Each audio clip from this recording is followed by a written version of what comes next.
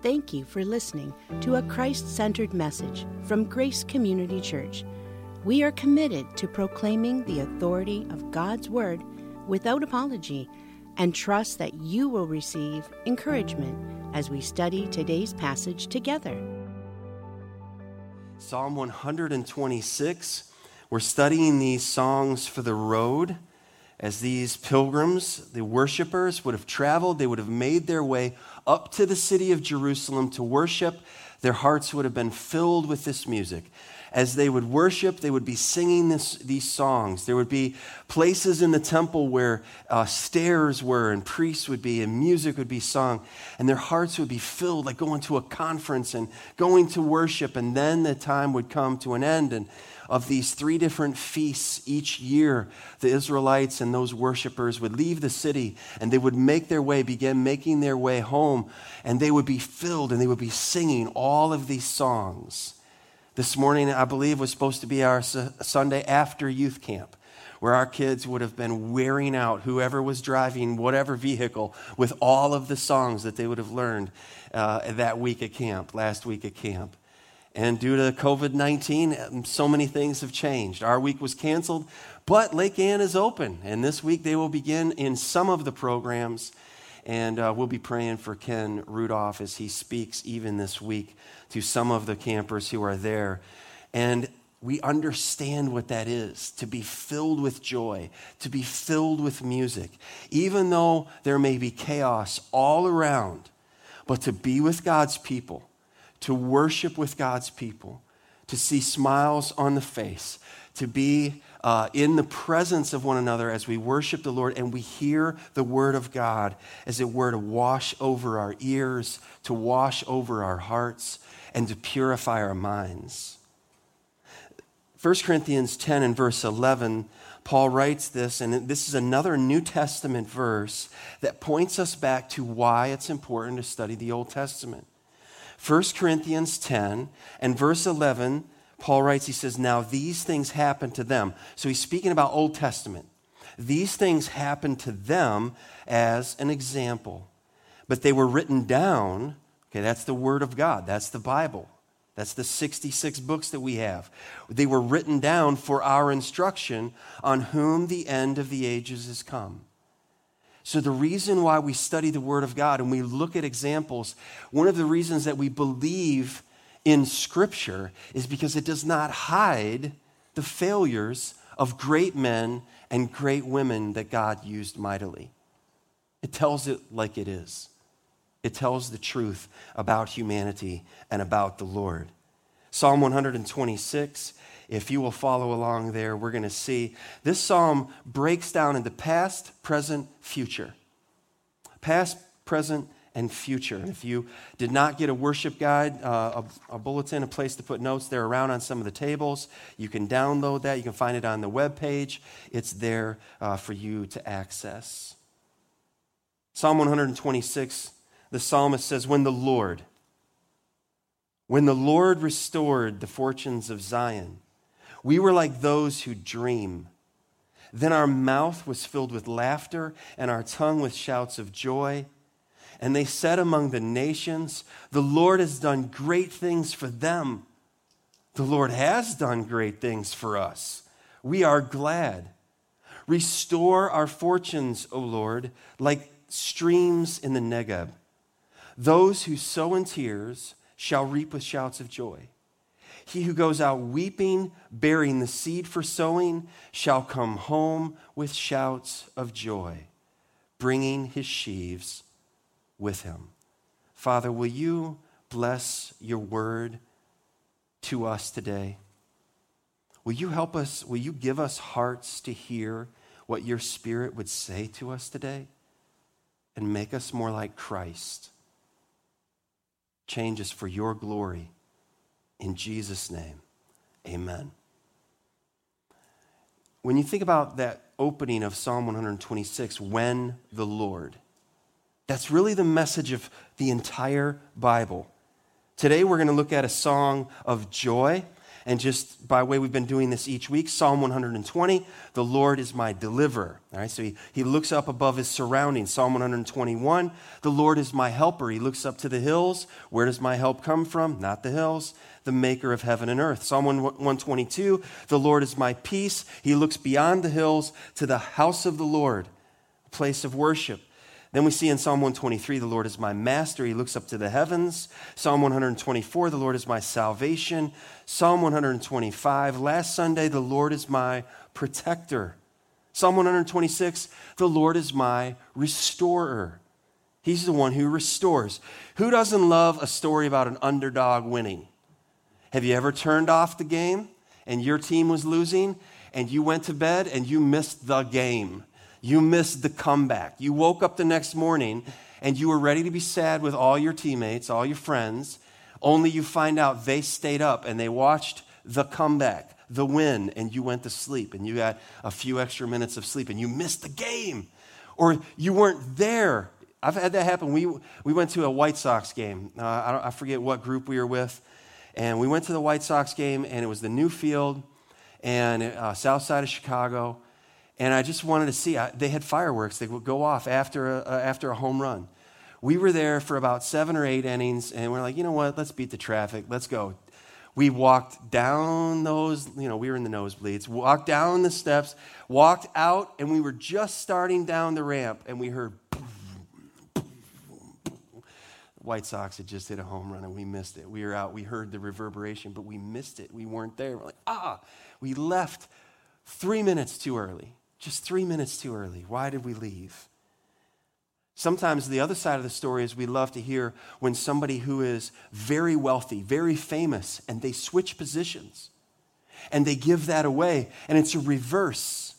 It's a reverse of the situation. God is the way maker. Our God is always able to make a way when there seems to be no way. So Psalm 126 is filled with praise, with prayer, and with promise.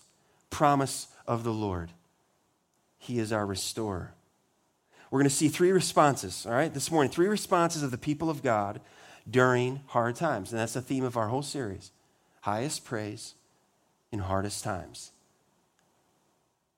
Many poems, songs have been written not from the mountaintop, but from the lowest of valleys.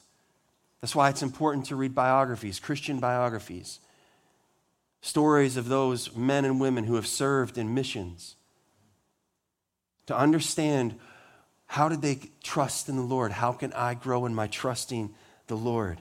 The first response is this, and we see this in verses 1, 2, and 3. Give praise. Give praise. Exalt the Lord for past victories. When we're giving the Lord praise, we're remembering what he's done for us. What does it look like? What does it look like for us to be a people who praise the Lord? To not be fickle. When everything's going good, when all the bills are paid, when we're feeling fine, and it just is a great day, then I praise the Lord. You're going to have a few days of your entire life to praise the Lord if you're waiting on all things to line up like that. But if your commitment is to praise the Lord in every situation, in every season, then the question is going to beg to follow, how? How do we do this? Someone who does not know the Lord Jesus Christ, this would be an anchor to them when they're drowning. This wouldn't be helpful until they lift their eyes to the Lord and they turn from their sin and they trust in the Lord Jesus Christ. And then they find the Lord to be not against them, but for them. Letter A under there is remember. Remember all that God has done for us. Remember what the Lord has done for us. When the Lord. That's how this scene opens up. It's like we're going through all of these psalms. This is the 7th psalm of ascent. And it's like, what's the next scene? And the scene unfolds with hearing the worship leader and the people of God say, when the Lord what? I mean, how long can you camp out there of when the Lord? When the Lord restored, and that's a word for turn back. the fortunes, and that's a word for captivity of Zion. We were like those who dream. The Lord turned the situation around. The hand of God was at work for Israel. He was at work restoring them when the situation was hopeless. They saw no way out. And at that moment, the children of Israel were turned loose from captivity. Now, what I want to do as we think back, or we remember, that I want to give to you from Scripture, here's how we remember. And we're going to look at these three. Moses, he told them what was coming. Jeremiah is a prophet who, when he prophesied, he said 70 years, and then we're going to see when Daniel reads this prophecy. So I want you to go with me in your Bibles back to Deuteronomy. Deuteronomy chapter 30.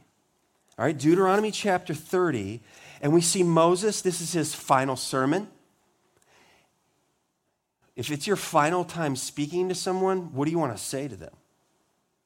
If you knew this is it, this is everything that I'm going to say before I depart this dirt ball, and my body will be laid in the grave, which was different than Moses, what are you going to say? Deuteronomy chapter 30, he's coming down to his conclusion. He's coming down to the so what of the sermon. I'm putting the ball in your court. What are you going to do with this word of the Lord?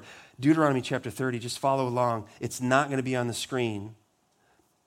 And when all these things come upon you, Moses said, the blessing and the curse which I have set before you, and you call them to mind among all the nations where the Lord your God has driven you. Now, just pause. They haven't even entered the land yet. Moses will not lead the people in the land. Joshua will. Moses is not going to go in there, and he's already telling them when you are in exile. When the Lord drives you out from the land he hasn't even given to you yet, then I want you to remember these promises. Verse 2, and return to the Lord your God, you and your children, and obey his voice in all that I have commanded you today with all your heart and with all your soul. Old Testament, New Testament, it's always about the heart. It's not about going through perfunctory works, motions, religious details. God has always been and always will be concerned about the heart. Verse 3, then the Lord your God will restore your fortunes. Sounds familiar to Psalm 126, doesn't it? And have mercy on you. And he will gather you again from all the peoples where the Lord your God has scattered you. If you're outcasts or in the uttermost parts of heaven, from there the Lord your God will gather you. And from there he will take you. And the Lord your God will bring you into the land that your fathers possessed, that you may possess it. And he will make you more prosperous and numerous than your fathers. And the Lord your God will circumcise your heart and the heart of your offspring, so that you will love the Lord your God with all your heart and with all your soul, that you may live. Does that sound familiar to Jesus' message? And the Lord your God will put all these curses on your foes and enemies who persecute you. And you shall again obey the voice of the Lord and keep all his commandments that I command you today. The Lord your God will make you abundantly prosperous in all the work of your hand, in the fruit of your womb, and in the fruit of your cattle, and in the fruit of your ground. Remember that line right there. For the Lord will again take delight in prospering you, as he took delight in your fathers, when you obey the voice of the Lord your God, to keep his commandments and his statutes that are written in this book of the law, when you, here it is, turn to the Lord your God. In case you missed it the first, how many ever times he said this? With all your heart and with all your soul. He's giving them a word, and if you drop down in that chapter to the very end, verse 19, I call heaven and earth to witness against you today that I have set before you, and this is what a preacher does, this is what a teacher does, this is what a parent does every time when we set the word of the Lord before someone, that we're setting before someone a choice, a blessing and a curse. Therefore, here it is, life, death, blessing, curse. Therefore, here's what Moses says, choose life, that you and your offspring may live, loving the Lord your God, obeying his voice and holding fast to him. For he is your life and length of days, that you may dwell in the land that your Lord swore to your fathers, to Abraham, to Isaac, and to Jacob, to give to them. All of those promises are for you. That's what Moses is saying to the people of God. And in Christ, those promises are to us, all of the promises that Christ has given to us. But it's life or death.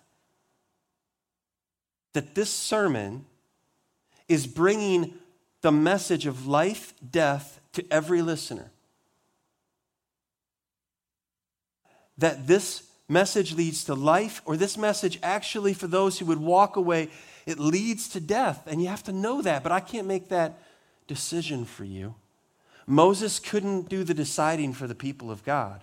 He simply delivered to them the message, the word of the Lord. Thus says the Lord, now there it is, I've given it to you. How will you respond? Psalm 78, we're not going to read through that this morning. 72 verses of here's how the Lord acted, here's how Israel responded. And it always is kind of a downward spiral. And the Lord was faithful. And Israel went through a cycle. They'd hear the word of the Lord. Yes, we're going to obey the word of the Lord. And then they would rebel and not listen to the prophets. And they would wander off. The Lord would discipline them. They would repent. They would come back. And the cycle would start over and over that Israel would do. Psalm 78. I encourage you to spend some time maybe in that psalm at some point, even today, and just think about how this message fits together with Psalm 78 in a succinct way in that chapter. Jeremiah, go with me to 2 Chronicles. All right, so now 2 Chronicles is coming to an end. We've gone through the whole time. We've gone through the time of the Judges, conquest, Joshua led them in, Judges, all the time period of the Judges. Then they said, give us a king, Saul, David, and Solomon. And then the divided kingdom under Rehoboam, the northern kingdom, the southern kingdom. The northern kingdom fell first. They went into Assyrian captivity. And then finally Judah fell and they were carried away into Babylon and then into Persia. But listen to what is taking place in Chronicles. It's right at the cusp of being carried away into the Babylonian captivity. It's the last king that's reigning in Israel in this place. The land is decimated. Listen to how this word ends. And you're going to hear a turn in here. You're going to hear a scene change. You're going to feel a lighting shift in this text.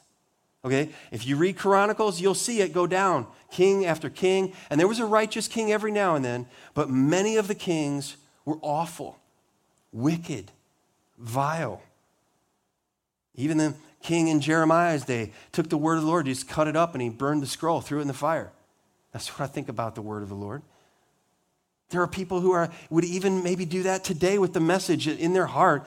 They're just throwing that message in the fire. Like, I'm not listening to this. Well, you have no say over me. I don't have to listen. I don't have to respond to this.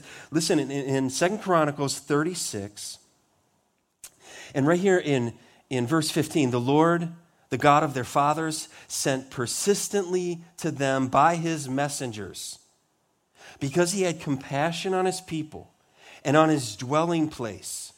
How did the people respond to the word of the Lord?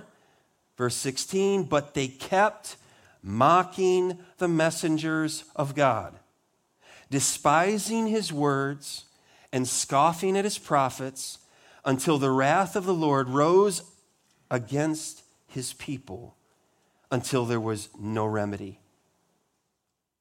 Basically, you could sum that up to say the lights went out. The Lord turned out the lights on his people. He mercifully sent them messenger after messenger after a messenger. And you know what they did? Messenger after messenger after messenger. You love it when someone mocks you? You love it when someone mocks you? That really lets you know they're taking you seriously, right? I'm taking you seriously. How long do you want to engage in that kind of a conversation when somebody just keeps sending your words back at you and making a mimicking and mockery of it? The Lord kept sending his messengers. They said, we're not having it, we're not listening, we don't care. So listen to what the Lord did. Verse 17, 2 Chronicles 36. Therefore, he brought up against them the king of the Chaldeans, who killed their young men with the sword in the house of their sanctuary, and had no compassion on young man or virgin, old man or aged. He gave them all into his hand. Verse 18, and all of the vessels of the house of God, great and small, and the treasures of the house of the Lord, and the treasures of the kings and of his princes, all these he brought to Babylon. And they burned the house of God, and broke down the wall of Jerusalem, and burned all its palaces with fire, and destroyed all its precious vessels. He took into exile in Babylon those who had escaped from the sword, and they became servants to him and to his sons until the establishment of the kingdom of Persia. Okay, there's a fast forward right there that happens quickly. To fulfill the word of the Lord by the mouth of Jeremiah until the land had enjoyed its Sabbaths. All the days that it lay desolate, it kept Sabbath to fulfill 70 years. The Lord was absolutely serious about his people having a day of rest. He's still serious about that today, that we have a day of rest. It's called the Lord's Day.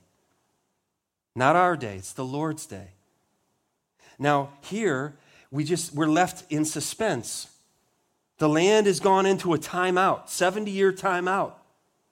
He mentioned Jeremiah gave this prophecy. Now, here's the scene shift.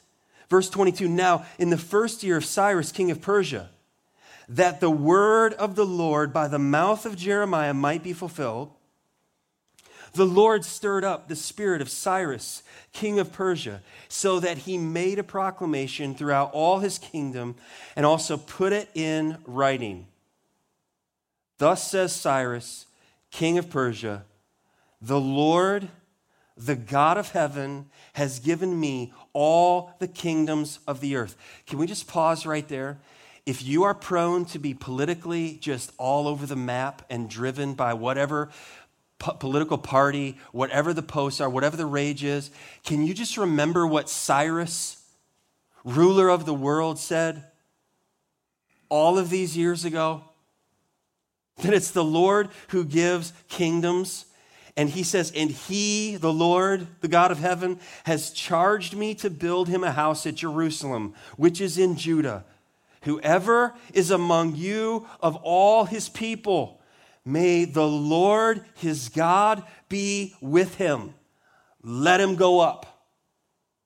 It's a complete, where did this turn of events come from? They didn't listen to the word of the Lord. They rebelled against the prophets. The Lord sent the word through Jeremiah. The king said, here's what I think about your message. And he cut the scroll and burned it up. The Lord sent it back to him. The Lord sent his people into captivity. And to prove his sovereignty, he raises up Cyrus. And Cyrus says to the entire world, hear ye, hear ye. Hey, all people who serve this God, you're free to go. Go on home. The sad thing is, they didn't all go back. Many of them did not go back. Only a small percentage went back. I've talked with other pastors who are concerned that even as the doors begin to open of the church, there are some people, for some reasons important, and some you're wondering, where are the people of God? Is there a longing to return, to go back? For many in Israel, they didn't go back. Well, it's a long journey. Well, I'm pretty settled here in a foreign land. Read the book of Esther and what happened there. But some people did. Some people were like, we can go home? Pack our stuff. We're going home. Let's go. Let's make the journey. And their hearts would be filled with praise, returning from exile. Now listen, the in-between, go to the other side of the book of Psalms, go to Daniel. In Daniel, we have a prayer. Ezekiel, Daniel chapter 9. Daniel chapter 9, we see the prophet who comes across the word of the Lord through Jeremiah. He understood what Moses prophesied. He knew what Moses said, what Moses preached. He understood, and he begins to do the math. He begins to crunch the numbers. He begins to look at the calendar. In Daniel chapter 9, in the first year of Darius, the son of Ahasuerus, by descent a Mede, who was made king over the realm of the Chaldeans in the first year of his reign, I, Daniel, perceived in the books the number of years that, according to the word of the Lord to Jeremiah the prophet, must pass before the end of the desolations of Jerusalem, namely 70 years. Then I turned my face to the Lord God, seeking him by prayer and pleas for mercy with fasting and sackcloth and ashes. I prayed to the Lord my God and made confession, saying, O Lord, the great and awesome God who keeps covenant and steadfast love with those who love him and keep his commandments. Sound familiar? We have sinned. Notice that Daniel did not say, your people have sinned. He said, we have sinned and done wrong, and acted wickedly and rebelled, turning aside from your commandments and rules. We have not listened to your servants, the prophets, who spoke in your name to our kings, our princes, and our fathers, and to all the people of the land. To you, O Lord, belongs righteousness, but to us open shame, as it is at this day the men of Judah, to the inhabitants of Jerusalem, and to all Israel, those who are near and those who are far away, in all the lands to which you have driven them because of the treachery that they have committed against you. To us, O Lord, belongs open shame. To our kings, to our princes, and to our fathers, because we have sinned against you. To the Lord, our God, belongs mercy and forgiveness, for we have rebelled against him and have not obeyed the voice of the Lord our God by walking in his laws, which he set before us by his servants, the prophets. All Israel has transgressed your law and turned aside, refusing to obey your voice. And the curse and oath that are written in the law of Moses, the servant of God, have been poured out upon us because we have sinned against him. He has confirmed his words, which he spoke against us and against our rulers who ruled us, by bringing upon us a great calamity. For under the whole heaven there has not been done anything like what has been done against Jerusalem. As it is written in the law of Moses, all this calamity has come upon us, yet we have not entreated the favor of the Lord our God, turning from our iniquities and gaining insight by your truth.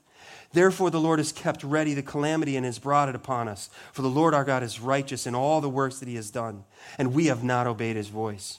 And now, O Lord our God, who brought your people out of the land of Egypt with a mighty hand, he's remembering, and have made a name for yourself, as at this day we have sinned, we have done wickedly. O Lord, according to all your righteous acts, let your anger and your wrath, here it is, turn away from the city of Jerusalem, your city, your holy hill. Because for our sins and for the iniquities of our fathers, Jerusalem and your people have become a byword among all who are around us. Now, therefore, O our God, listen to the prayer of your servant and to his pleas for mercy. And for your own sake, O Lord, make your face shine upon your sanctuary, which is desolate. O my God, incline your ear and hear. Open your eyes and see our desolations and the city that is called by your name.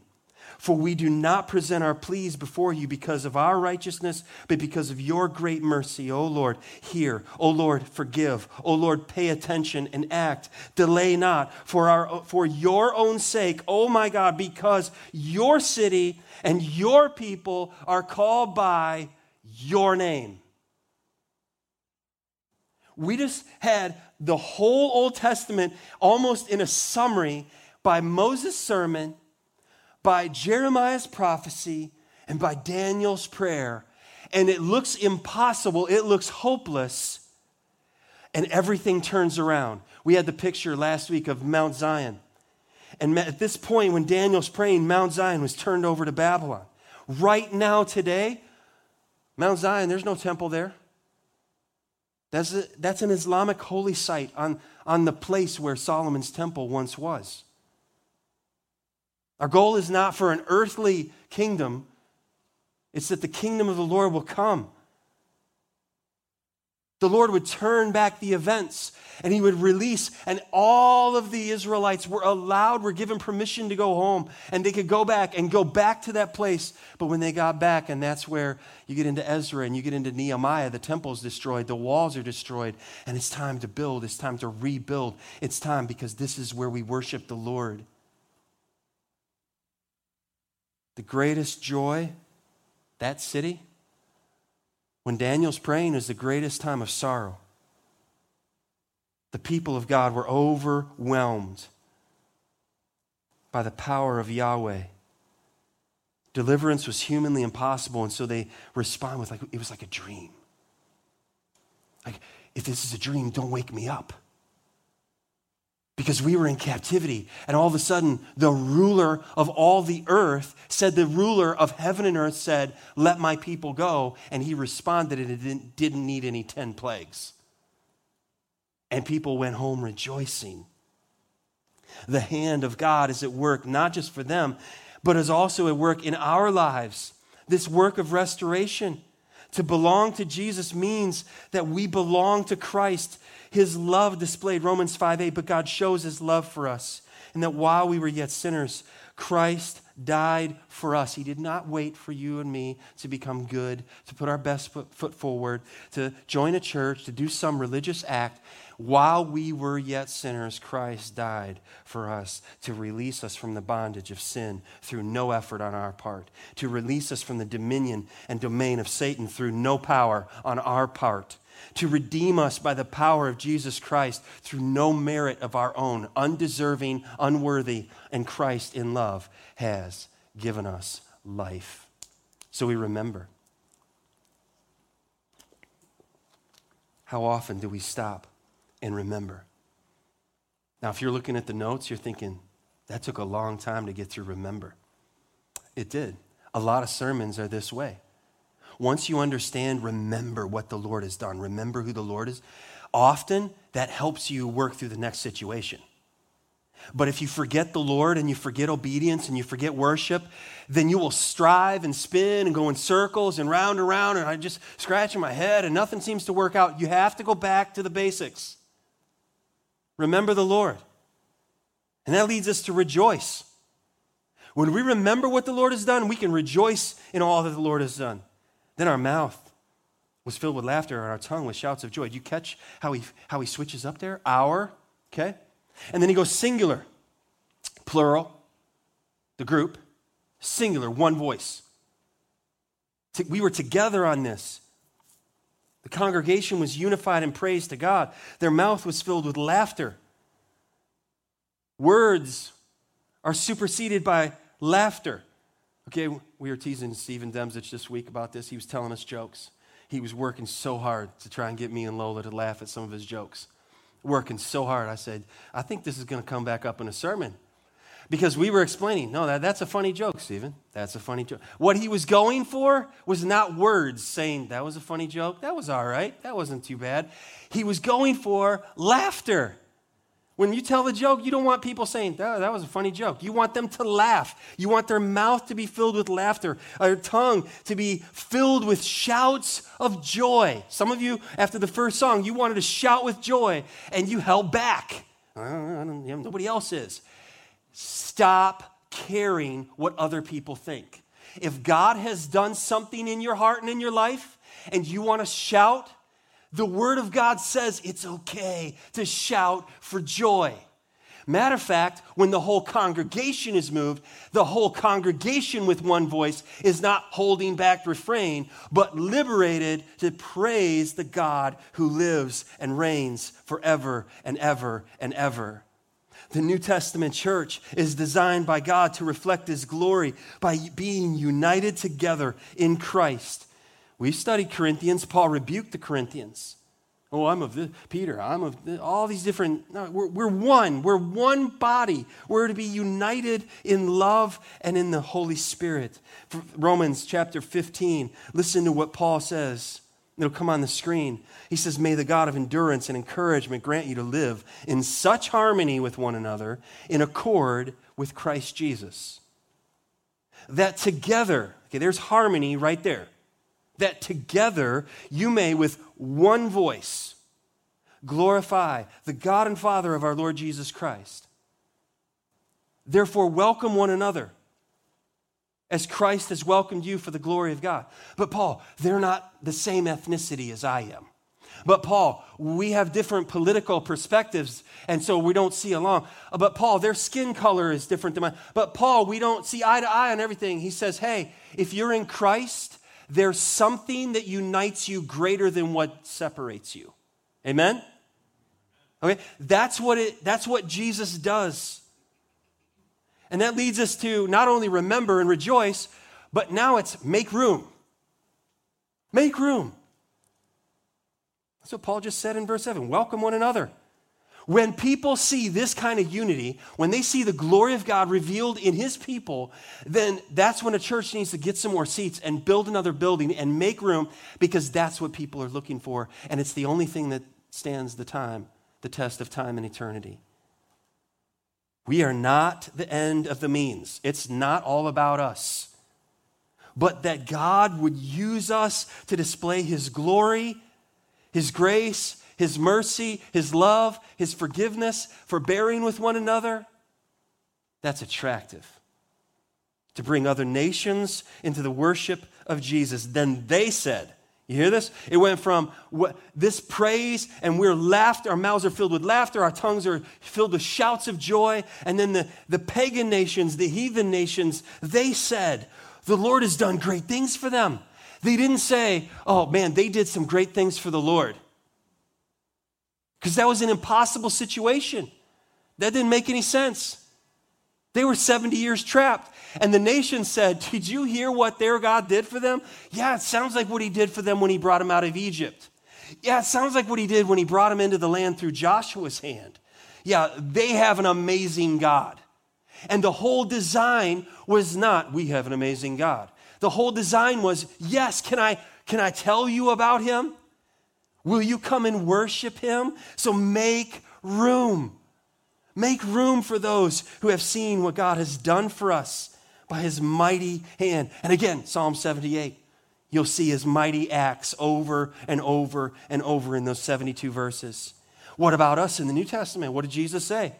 When people see what God is doing in and through you, Matthew 5:16, in the same way, let your light shine before others so that they may see your good works and give glory to your Father in heaven. You see how it's the same? Old Testament, look what their God has done for them. New Testament, whatever we're doing, whether we eat or drink or whatever we do all to the glory of God so that people are attracted. We are adorning the gospel. That when people come around us, it's not same song, second verse, Fox, CNN, MSNBC, whatever may be, the news of the moment. We get our message from somewhere greater. It's from the word of the living God. It ought to change us. We ought to be different. And then we see return thanks. So we remember what the Lord has done for us. We rejoice in all the Lord has done for us. We make room for others, and they hear what God has done for us. And then we return thanks. The Lord has done great things for us. And that Israel could say, let me tell you, we are glad. Some of them said, we're home. We're finally back. I heard about this place. My granddad told me about this place. My father told me about this place. My mom told me that I was born right over here, and I've been gone all these years, and now 70 years later, this child would be coming back as an old man. But I'm going home. The Lord has done great things for us, and we are glad. Listen to what John Calvin said. He said, but the return of the Jewish people from the Babylonian captivity, having been a miracle of such splendor as was sufficient to swallow up and confound all the thoughts of men, it compels us to own that it was the signal work of God. Do you know that's what salvation is? No work of man, the signal work of God. So respond. Respond. How? Give praise. Give praise to the Lord for all he's done in the past. What about us?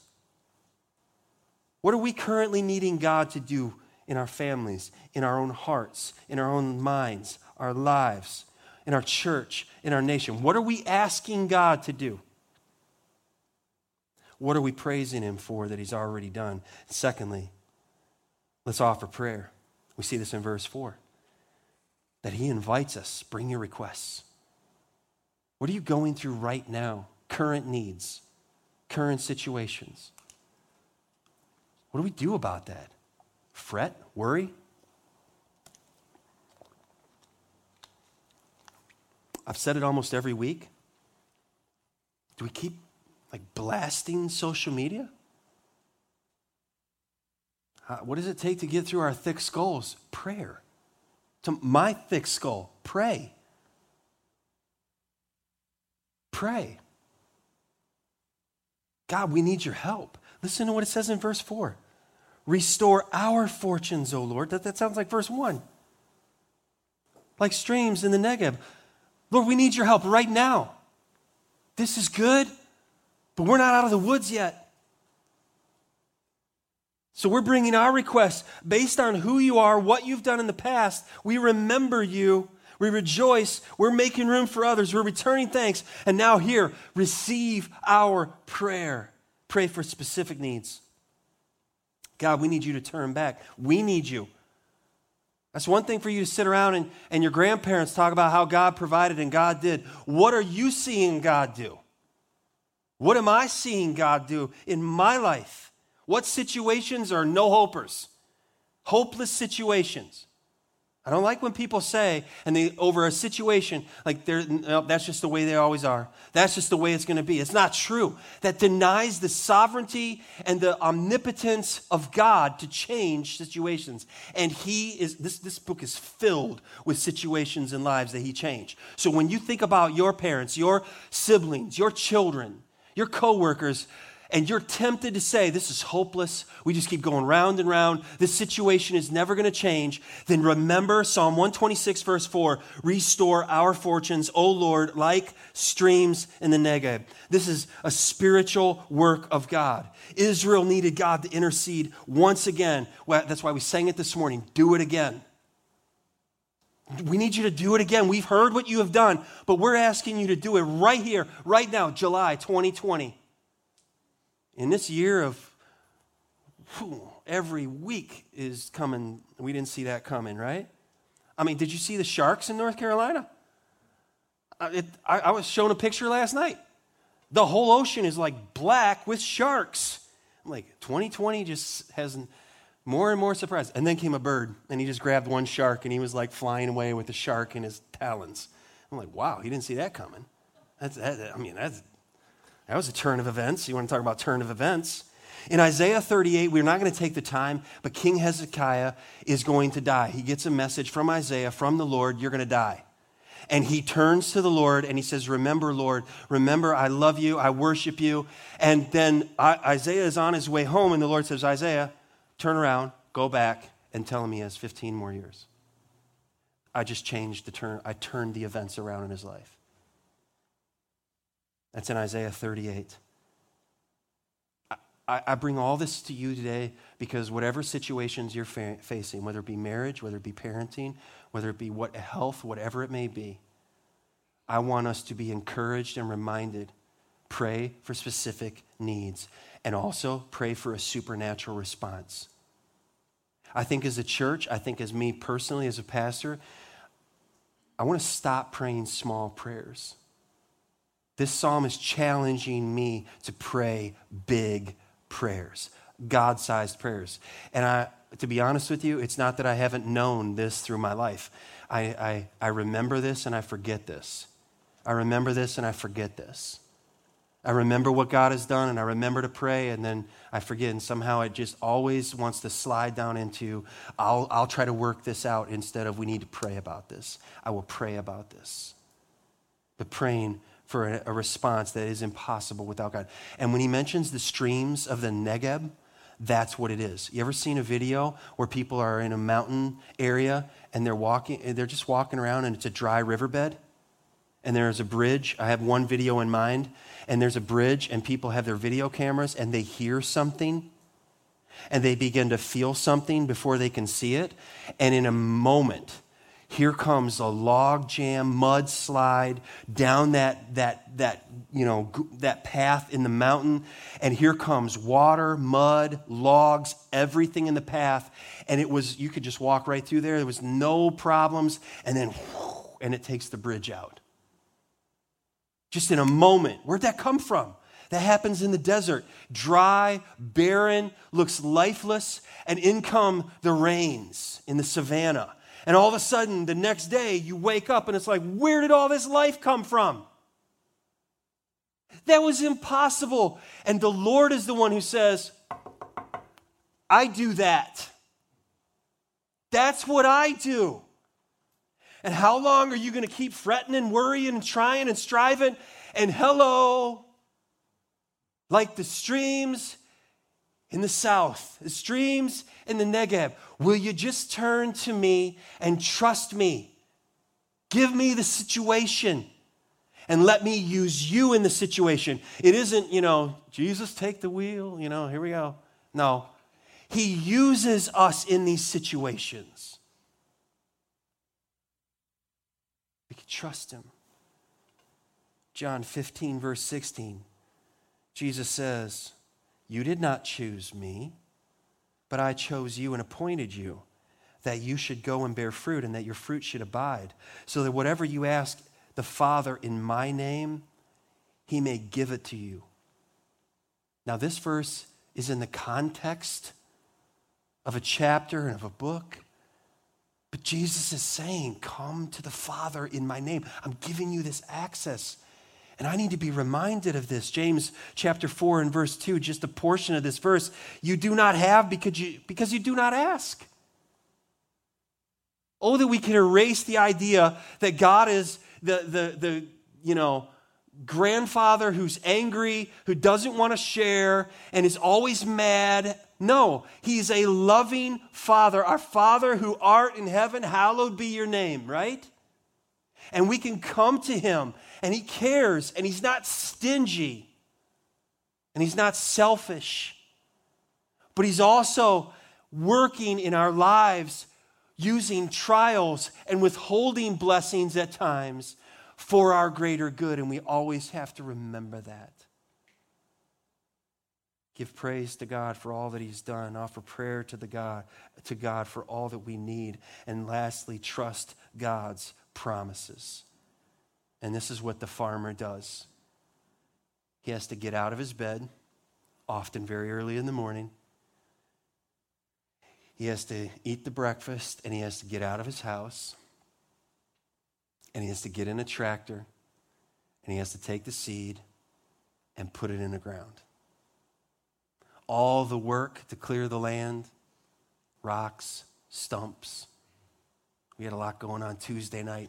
That office property's looking good down there. A lot of hard work was done. But I'm glad we had a stump grinder and not an axe, because we'd still be there working on probably the first stump. Farmers, they know what it is to work. Those who sow in tears shall reap with shouts of joy. He who goes out weeping, bearing the seed for sowing, shall come home with shouts of joy. There's the shouts. Bringing his sheaves with him. I think when I was a kid, I thought that was sheep. Bringing in the sheep. Bringing in the sheaves. My mom was telling me about my grandfather. They would do that. They would bundle all of that out in the field, bringing in sheaves. And when you're bringing in sheaves, it's better than taking out seed. We are responsible to trust and obey. There's a responsibility that we have. We have to trust. That farmer cannot say, I have faith in you, Lord. I have faith that you're going to give me a great harvest. And his wife say, that's great. When are you going to put the seed in the ground? Not yet. Nope, not. I'm going to save it. You might need it. We might get hungry. And understand, when you have limited supplies and you're going to put that seed in the ground, you're taking, in one writer saying, you're taking bread out of your children's mouth to put it in the ground. And if you don't take it out of their mouth, that hurts. That's sorrow. We're going to go without, but we're going to put it in the ground. And if I don't put it in the ground, we're going to eat for a little while longer, and then we're not going to have anything. So you're taking that seed, you're putting it in the ground, and you're trusting the Lord where he is sovereign. We are responsible to trust and obey. Listen to what Spurgeon says. He says, sorrow is our sowing, rejoicing shall be our reaping. That's good, isn't it? I was like, man, I wish I could write stuff like that right there. That's why I read the things that dead guys have written. It just stays around. Sorrow is our sowing, rejoicing shall be our reaping. Matthew Henry said it this way, weeping must not hinder sowing. When we suffer ill, we must be doing well. I want to read this again. Weeping must not hinder sowing. Do you know how easy it is to be sidetracked from doing what matters for eternity? Oh, Pastor, I'll start serving as soon as this, as soon as that, as soon as the other, as soon as I'm going to get around to putting the Lord first, but not yet. I've got this. You don't know what all this stuff. Weeping must not hinder sowing. When we suffer ill, we must be doing well.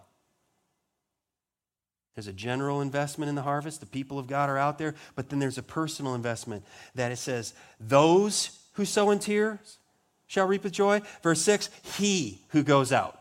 That's great if your church is doing great. What are you doing in the harvest, in the work of the harvest? It's personal.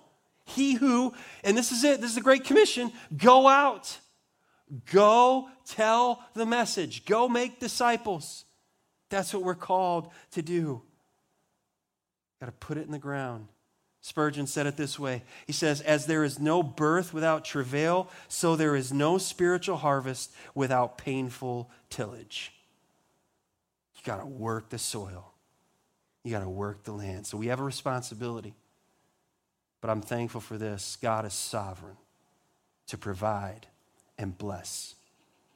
He is sovereign to provide and bless. His goodness is proven. His power is unmatched. His grace is enough. He's sovereign. He is sovereign and was sovereign at creation. He was sovereign in Moses' day. He was sovereign in Joshua's day. He was sovereign in Jeremiah's day. He was sovereign in Daniel's day. He was sovereign through the whole rebuilding of the temple. He was sovereign when Jesus walked this earth. He is sovereign today. He is sovereign over all things. There's going to be a picture that's going to come up on the screen. I've got 4 pictures my mom sent to me this week. One of those guys on the screen is my grandfather, a farmer in Nebraska. You want to talk about soil that looks pretty hard to work? It's right there and not a lot of tools. The next is the harvest. These are potatoes. They're bringing in potatoes behind them, and that wagon is just filled to overflowing with potatoes. Maybe that's why I like potatoes so much. I don't know. I always try. My grandpa had a thing with his hair. He'd loop his hair. I tried and tried. I failed every time. It just never worked. He had a loop. I just always wanted to have the loop. The next picture is kind of blurry, but he's on that John Deere tractor. You know how you can get to a farmer, right? You can find out what color their tractor is and then mess with them. Blue tractor, and you just tease them about a red tractor. I did this to kids on the bus. Like, oh, yeah. And I can just talk to them about John Deere. If their family is from the international, red tractors, just tease them a little bit about John Deere green. That's my grandfather's tractor. And this last one is one I love. All those potatoes. They've been long gone for quite a while. My grandfather made a commitment to the Lord that every person that would come on his farm, salesman, whatever, that he would invest the gospel into them, and he would plant the seed of the word. He wouldn't work on the Lord's day. And his testimony was the Lord blessed him. Other farmers were working on Sunday, and he said, I made a commitment. I will not work on the Lord's day. And he said, the Lord blessed me. I got more done in 6 days than the other guys got done in 7. That was his testimony. And as a young boy, I watched him still caring about the souls of people. And he would sit with, we'd have sailors come into our house on a Thanksgiving. I remember this one day. My grandfather sat next to one of those sailors. In a strong, tender way, just began to tell him about Jesus. Not preachy.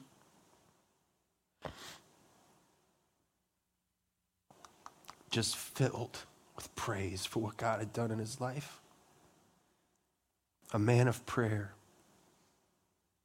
He knew how to pray. He and my grandparents would pray, faithful in prayer. And he trusted God's promises. And the harvest that really matters is the harvest that comes from eternal things. It's the harvest that comes from the gospel. Listen to what Calvin says. Thus we shall experience that all true believers have a common interest in this prophecy. That God will not only wipe away tears from their eyes, but that he will also diffuse inconceivable joy through their hearts. Take away the tears, that'll happen, Revelation says, but inconceivable, never-ending, all-surpassing joy. So what's your next step? Give praise to God. Offer prayer, whatever you're going through right now, and trust his promises. And we're never going to graduate from this sermon, beloved. We're going to need this tomorrow and 10 years from now. Remember what the Lord has done. Pray to him about what we need right now and trust him for the future because he is faithful. Trust his promises. Questions? How have you seen God's ability to turn situations around? How have you seen God turn events around in your life, in your family? Think about that. Give praise to God. Who or what are you praying for right now? Who's on your prayer list right now? What are you praying? What situations are you praying for right now? And you need God to intervene. Had it not been the Lord on our side, I know a lot of you are carrying situations that are right there dear to your heart. What promise of God can you hold on to as you step out in faith and obedience? Take him at his word. Prove him on his promises. Father, thank you for your word. Thank you for all you have done. Thank you for your faithfulness, what you are doing and what you will do. We trust you, Lord. You are good, and all that you do is good. So, Lord, teach us your statutes. I thank you for these people who are here this morning, those who have joined us online. Father, I pray that you will bless your word in our hearts and lives and conform us to the image of Christ. In Jesus' great and glorious name we pray. Amen. Thank you again for listening to Teaching from the Word at Grace Community Church. We are located in Richmond, Michigan. You can find us online at mygracechurch.com. Please subscribe and follow us at My Grace Church. It would be greatly appreciated if you would take a moment to rate, like, and share this message. We want you to always remember that you are loved.